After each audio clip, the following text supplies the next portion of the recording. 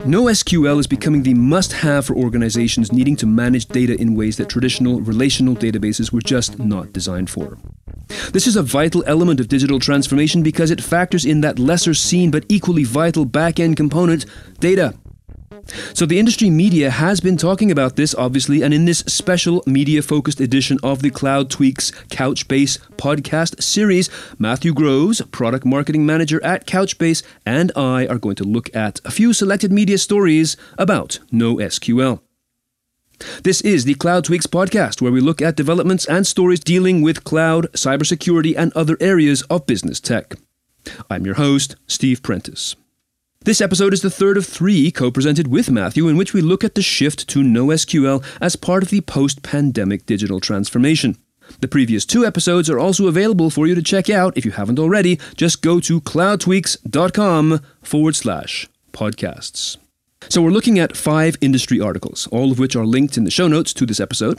One looks at the industry, one is a where are we now in terms of databases, we have one about cloud and scalability, and we also have one about Couchbase, as well as great database companies to watch out for.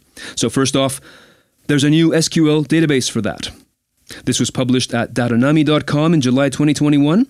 It's a really good primer on what various types of new SQL databases there are. So I know we covered this a little bit in the first episode, but just to reflect on this particular article, there are at least 5 different kinds of database structures or approaches here. So what do they do? And do you have any examples or particular industries or particular setups that would demand any one of these?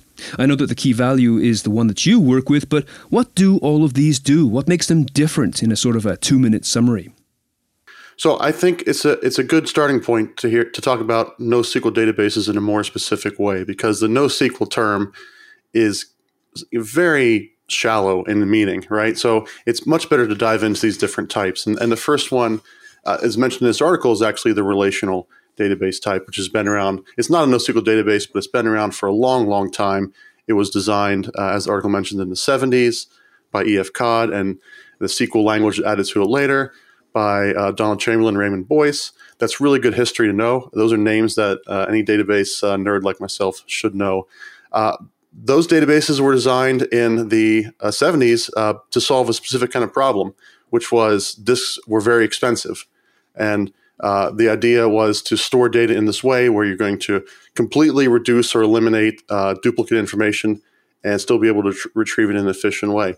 And those databases dominated for a long time. And to some extent, they still dominate to this day.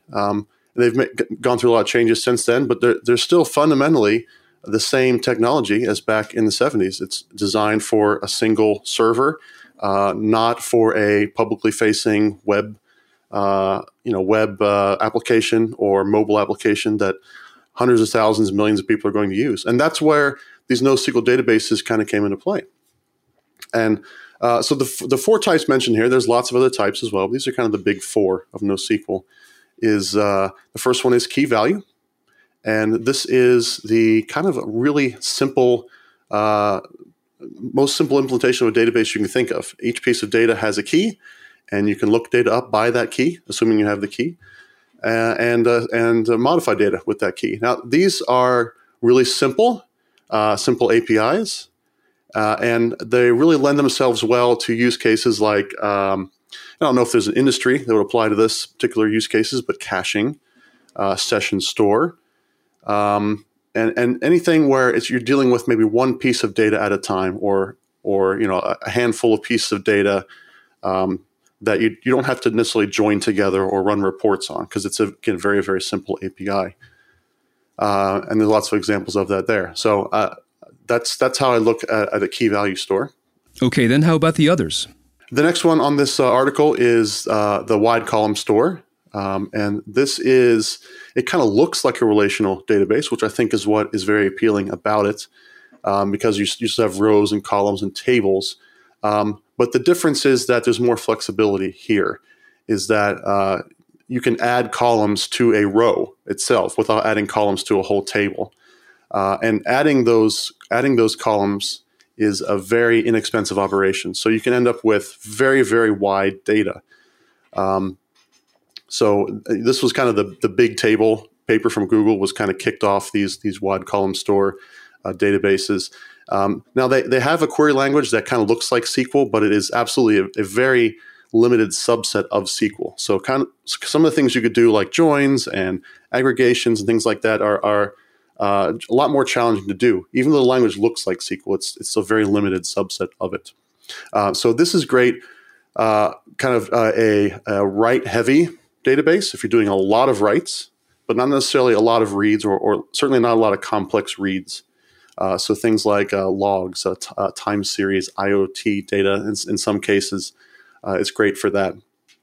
I was thinking of like a gas meter example where you're taking readings every 5 minutes or something on gas meters for all your customers.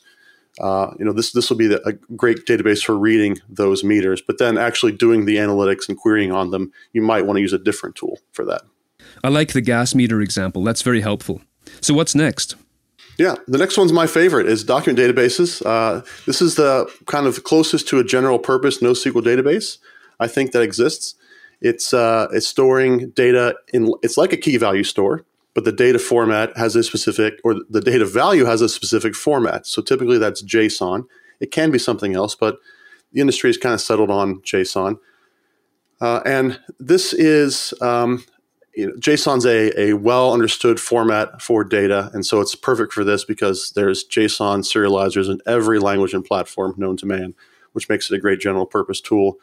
And actually, there was a quote from Donald Chamberlain, who I mentioned earlier in the podcast, one of the creators of the SQL language, that said, JSON, if you kind of squint and turn sideways a little bit, it looks like a table. So I think, the NoSQL approach that most closely approximates the relational approach, I think that's why document databases are probably the most popular NoSQL database out there. And so again, general purpose. Certainly all the things I mentioned for key value still apply, but then you can use it for a lot of content management or places where the data is flexible and you have a lot of it. So catalogs, I mentioned content management, where you're ingesting data. So again, IoT, where you have a lot of different varied sources of data you want to ingest. Those are all great use cases for that. So the article also digs into graph databases and multimodal as well. Graph databases is a very interesting set of databases where data is represented as both a piece of data and the connection between them is also a piece of data. So some really interesting things you can do with this in terms of traversing your data and the connections between them. So it's really good for the identification of, say, outliers of data. So you're looking for fraud detection, or you're looking for something like product recommendations. A graph database can be very useful in that situation.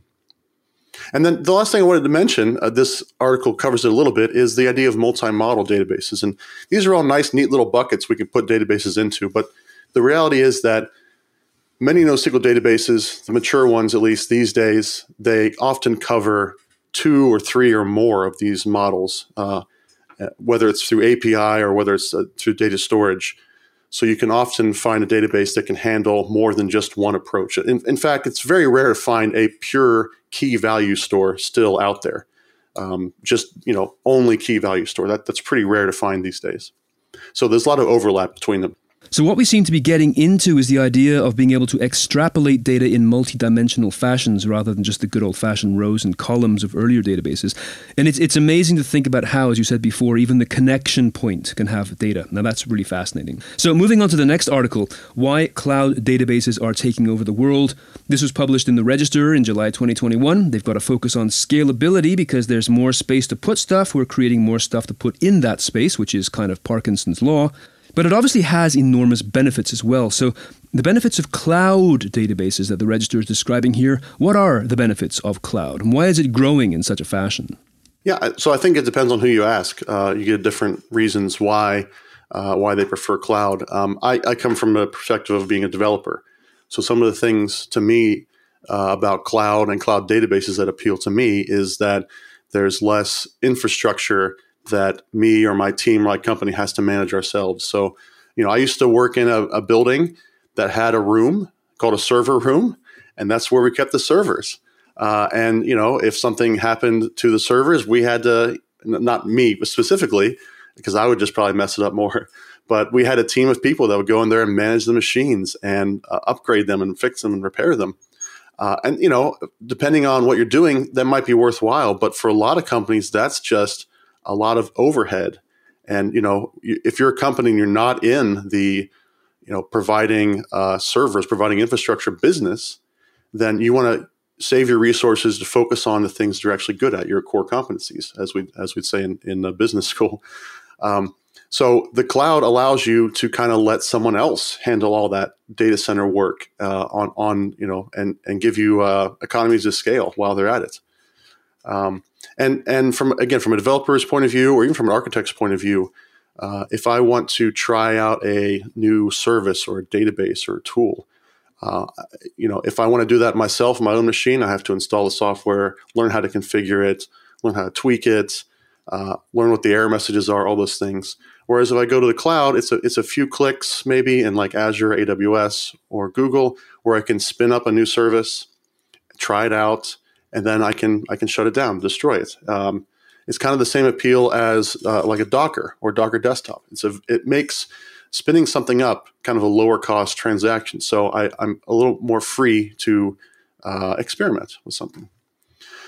And then, of course, as we see AWS and Azure sort of grow and expand, they keep adding new services all the time, which can be a blessing, can be a curse. But one of the things that they do really well is if you are locked into Amazon or locked into Azure, all those services talk to and communicate with each other, and they integrate very easily. So if you've bought into that whole ecosystem, that depends on your vendor and your preferences there. But any new tool that they're likely to add in the future is going to integrate in some way with their existing cloud tools. And you can't say that the same of non-cloud software, generally speaking. And so with that always comes the drawbacks. So what are the drawbacks of this? Yeah, so drawbacks or I'd say challenges, I think is a nice way to put it, right? Is because sometimes they can be overcome. Sometimes you have to grin and bear it, right? But the one I consistently hear specifically about databases is billing. Because a lot of the cloud services they're kind of billing per unit of compute time or resources that are being used, and that can be a benefit if you have all this transparency into what you're being billed for, but it can also be a drawback in that if you are writing a query, let's say that maybe you didn't optimize in exactly the right way, you might end up with a very large surprise bill at the end of the month. So that's something you have to, as a developer now or as an architect, you have to also learn. If I write this query, how much is it going to cost me literally in dollars over a month? So if you got to think about those billing concerns as you're building an application. And the other one, and this may not be a concern for every organization out there, it really depends on their goals, is we talked about this, all the integration all these services provide. But if I buy completely into Amazon, then I'm locking myself into just using Amazon. And so I may lose some terms of business terms, some sort of negotiation ability. I may also, if Amazon has problems or if their data center has a problem, well, then I'm stuck with waiting on Amazon to get that fixed and get that back up. And it doesn't happen very often, but it does happen. And when it does happen, the internet knows it as half the internet goes down, right? So diversifying across multiple providers, let's say I wanted to diversify across Azure and Amazon, then I maybe can't take as much advantage of all those individual cloud services because they're dependent on Azure-specific things, and I can't port those over to Amazon. So vendor lock-in is a challenge that we can work around. And the last one I want to mention, and this is very database-specific, is API compatibility. So Amazon and Microsoft, they have built kind of their own versions of open-source databases. And rebranded them, and they claim API compatibility with those databases. And for the most part, they do an okay job. But ultimately, those APIs are not in their control, right? So if I'm creating an implementation of, say, MySQL in Amazon, I think that's what they use for one of their databases, then MySQL controls the API. And if they release a new version, well, then Amazon has to play catch up with that. And that can be a problem if you're locking yourself into maybe an older version of the API. You can't take advantage of the newer features until Amazon gets around to actually updating it. So there's two things that are butting heads in my mind here. One is you've got a vendor lock-in challenge, and you've also got the notion of integration between cloud services. So I'm just a little confused perhaps as to, are these two separate concepts? Are we stuck with working with one particular vendor, but if there is a certain amount of integration between the cloud services, wouldn't that help to dissolve the problem somewhat? Or are these two completely different buckets? Yeah. So what I'm referring to maybe the confusing part is, Azure builds their own Azure specific services. So let's say there's an Azure function. It's what we call serverless computing. You can build an Azure function with C#, JavaScript, or whatever. Amazon has their own kind of version of that called Lambda. But if I build my code for Azure functions, I can't just port that over to Amazon Lambda directly. That's just not it's just not a straightforward thing. There are some things, however, that all the clouds kind of support. And one of those major parts of it is Kubernetes. And so if you're building for Kubernetes, that means you can deploy to Kubernetes on Amazon, and you can deploy to Kubernetes on Azure with very little impact to how you're building it. So that allows you to pursue like a multi-cloud strategy, or even a hybrid cloud strategy. If you want to, you can build it and then deploy it anywhere in Kubernetes or in Docker or other similar kind of open source APIs that all the cloud vendors support. And so that's one way to get around that vendor lock-in issue, if that is a concern for you. For some companies, they're all in on Amazon and they're totally fine with that. And if that works for them, then that's fine.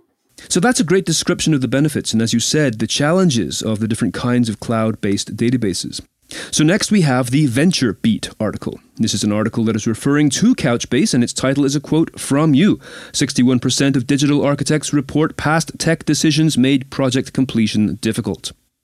And it also speaks about the existing reliance on legacy databases. So your research is showing that there is a problem of over-reliance on legacy databases. Yeah, this is a very similar survey to one we discussed in the past episode. So if you haven't listened to that, definitely go back and check it out. But the audience for this one's a little different. So this, instead of tech leaders, we're focusing specifically on architects. This is another Couchbase-driven survey here.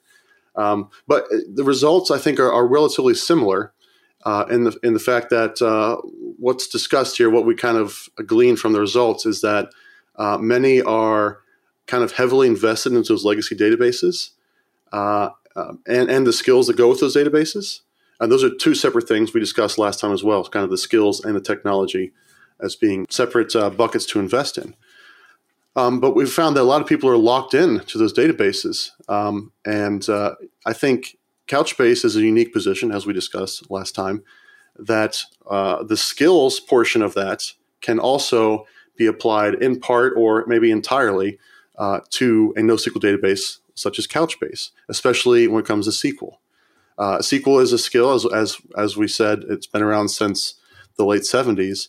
Lots of developers, lots of architects and DBAs know how to write SQL, and they've invested heavily in those skills. And so if they could apply those same skills to a NoSQL database, they can get kind of the best of both worlds there and they can get all the skills that they invested in from the relational database world and apply them to the NoSQL world and get all the benefits of those databases as well. So the next story we have is in IoT World Today and is entitled Using NoSQL and Embedded Databases to Prevent Corrupted Systems. And this one has a story about Ryanair, I believe. Yeah, so Ryanair came to Couchbase some time ago, and they're a people in the States may not be as familiar with Ryanair, but they are a large, low-cost airline in serving Europe and other parts of the world. I think there's a few that come to the States. I'm not 100% sure on that. But they had a mobile application for booking flights. They identified some problems with this application in that it was very slow to respond to a customer interacting with it. And as we know from the web and as we can imply on mobile, the slower it takes for something to happen, the less likely a customer is to have the patience to go through the whole process and actually make a purchase.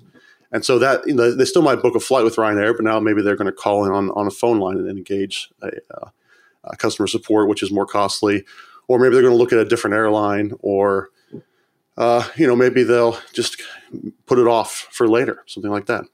And so what that application was doing, it was, this is my understanding of it, it was actually anytime you'd take an action, it would have to make a round trip from your mobile device to a data center, perhaps to a legacy, a database in the process, and then all the way back to your phone every single time.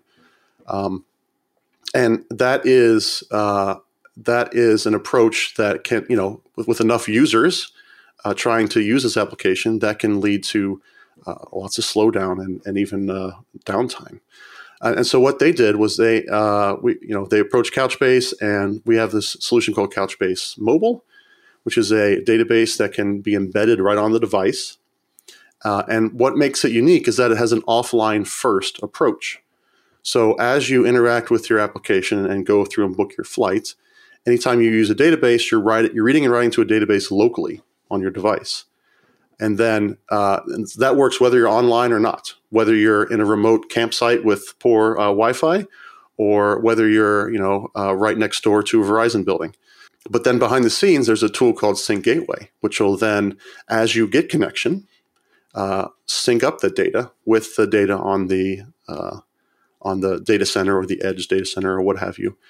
And that will basically be transparent to the user of the site. So they're clicking through and making choices about their flight, and it's really, really responsive because it's just reading and writing right there on the device. And then as soon as they're done, ready to make the transaction, they'll have to get connection eventually, but that last hit of latency can wait until the end of the application. And so the really cool thing, the end result of this is there is a video, and I don't know if I can find it for you. I think it's a great video to watch, is showing a flight being booked in the old app and the new app side by side, and just the incredible difference in the time it takes to book before and after you go from the different approaches. So I think that was a really good use case to kind of show off an embedded NoSQL database. The Ryanair story is really good, obviously, because we've all experienced booking flights in some way or the other. Just one last point here, then we'll just briefly look at the last article, because even though we're talking about an app, the Ryanair story is about a physical, tangible fleet of airplanes, and that's one of the things that is big in the IoT world story as well. So, would you speak a little bit about the application to the Internet of Things world, or maybe the industrial Internet of Things world, which is obviously the growing other half of the business that people are somewhat less aware of? But still in relation to IoT, where does it stand? Sure. So IoT, Internet of Things, it's a great use case for NoSQL, and I think document databases specifically, or even beyond IoT, any use case that involves ingesting data from a number of different sources, different vendors, different systems, because anyone who's worked in software for a long time has had to integrate with third parties, with systems that are outside their control, and ingesting data from them. With a relational approach, if you want to put that data into a table, then it has to match up with that schema that you have in the table. Now, unfortunately, like I said, we can't necessarily control that third party. So they may decide to just one day change the name of a field or add a new field.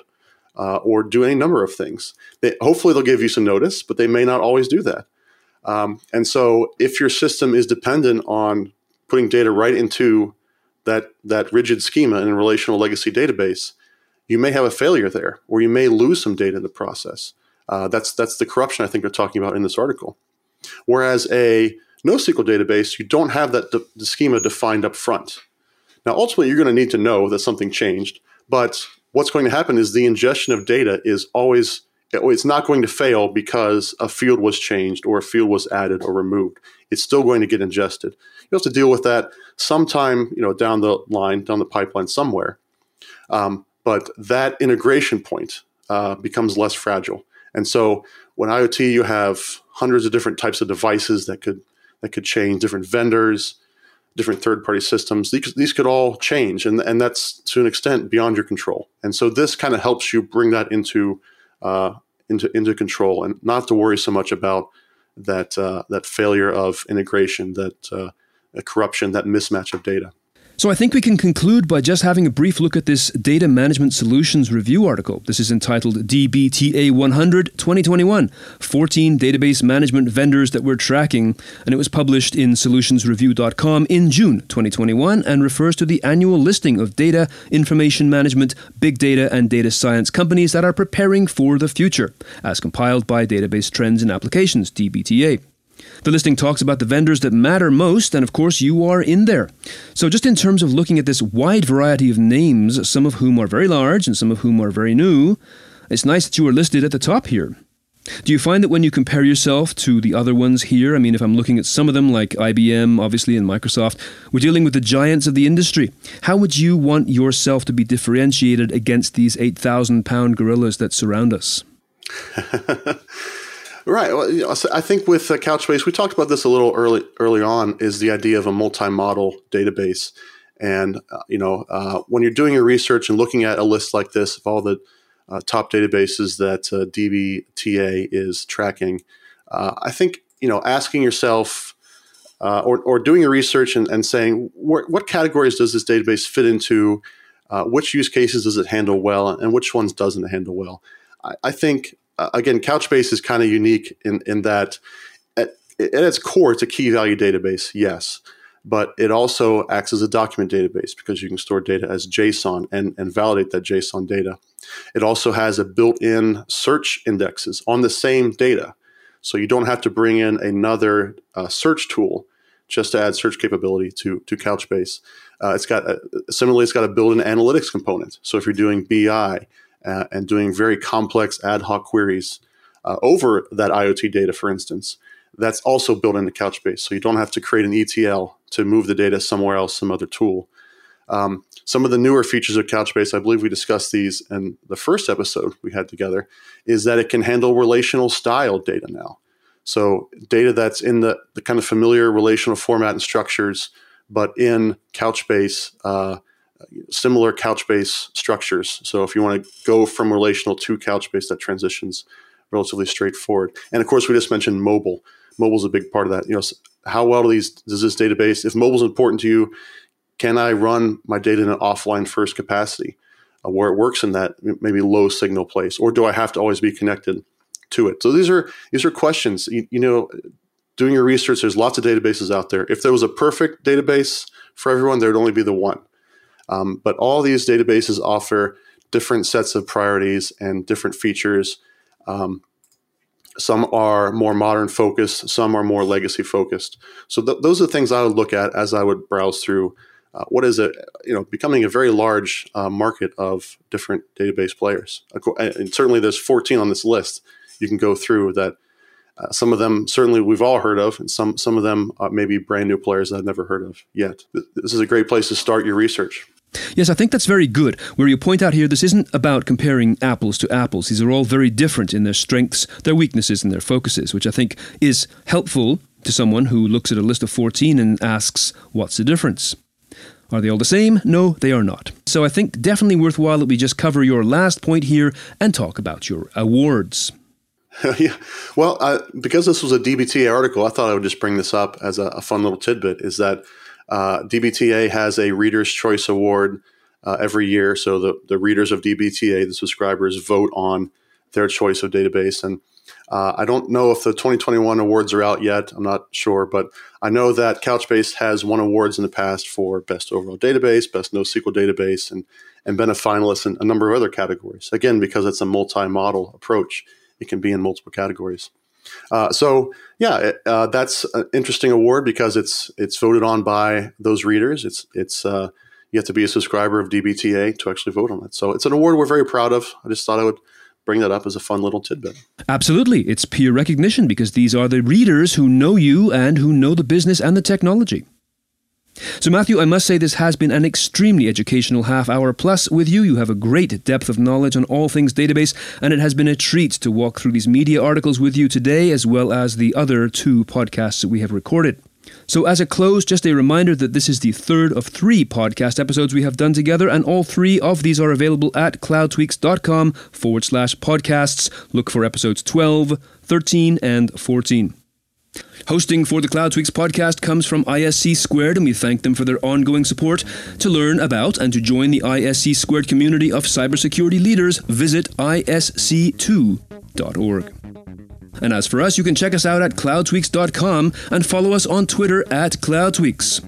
If your company is looking for some great exposure to thousands of decision makers in the IT, cloud, and related industries worldwide, please get in touch. We can craft a campaign that will get you noticed through our website, social media, and newsletter channels, all of which enjoy substantial readership. If you like what you hear, please consider subscribing, leaving a review wherever you get your podcasts, and tell just one more person about us. We are always interested in learning what we can do to bring quality news to you. Until next time, I'm Steve Prentice. Stay safe, and thanks for listening.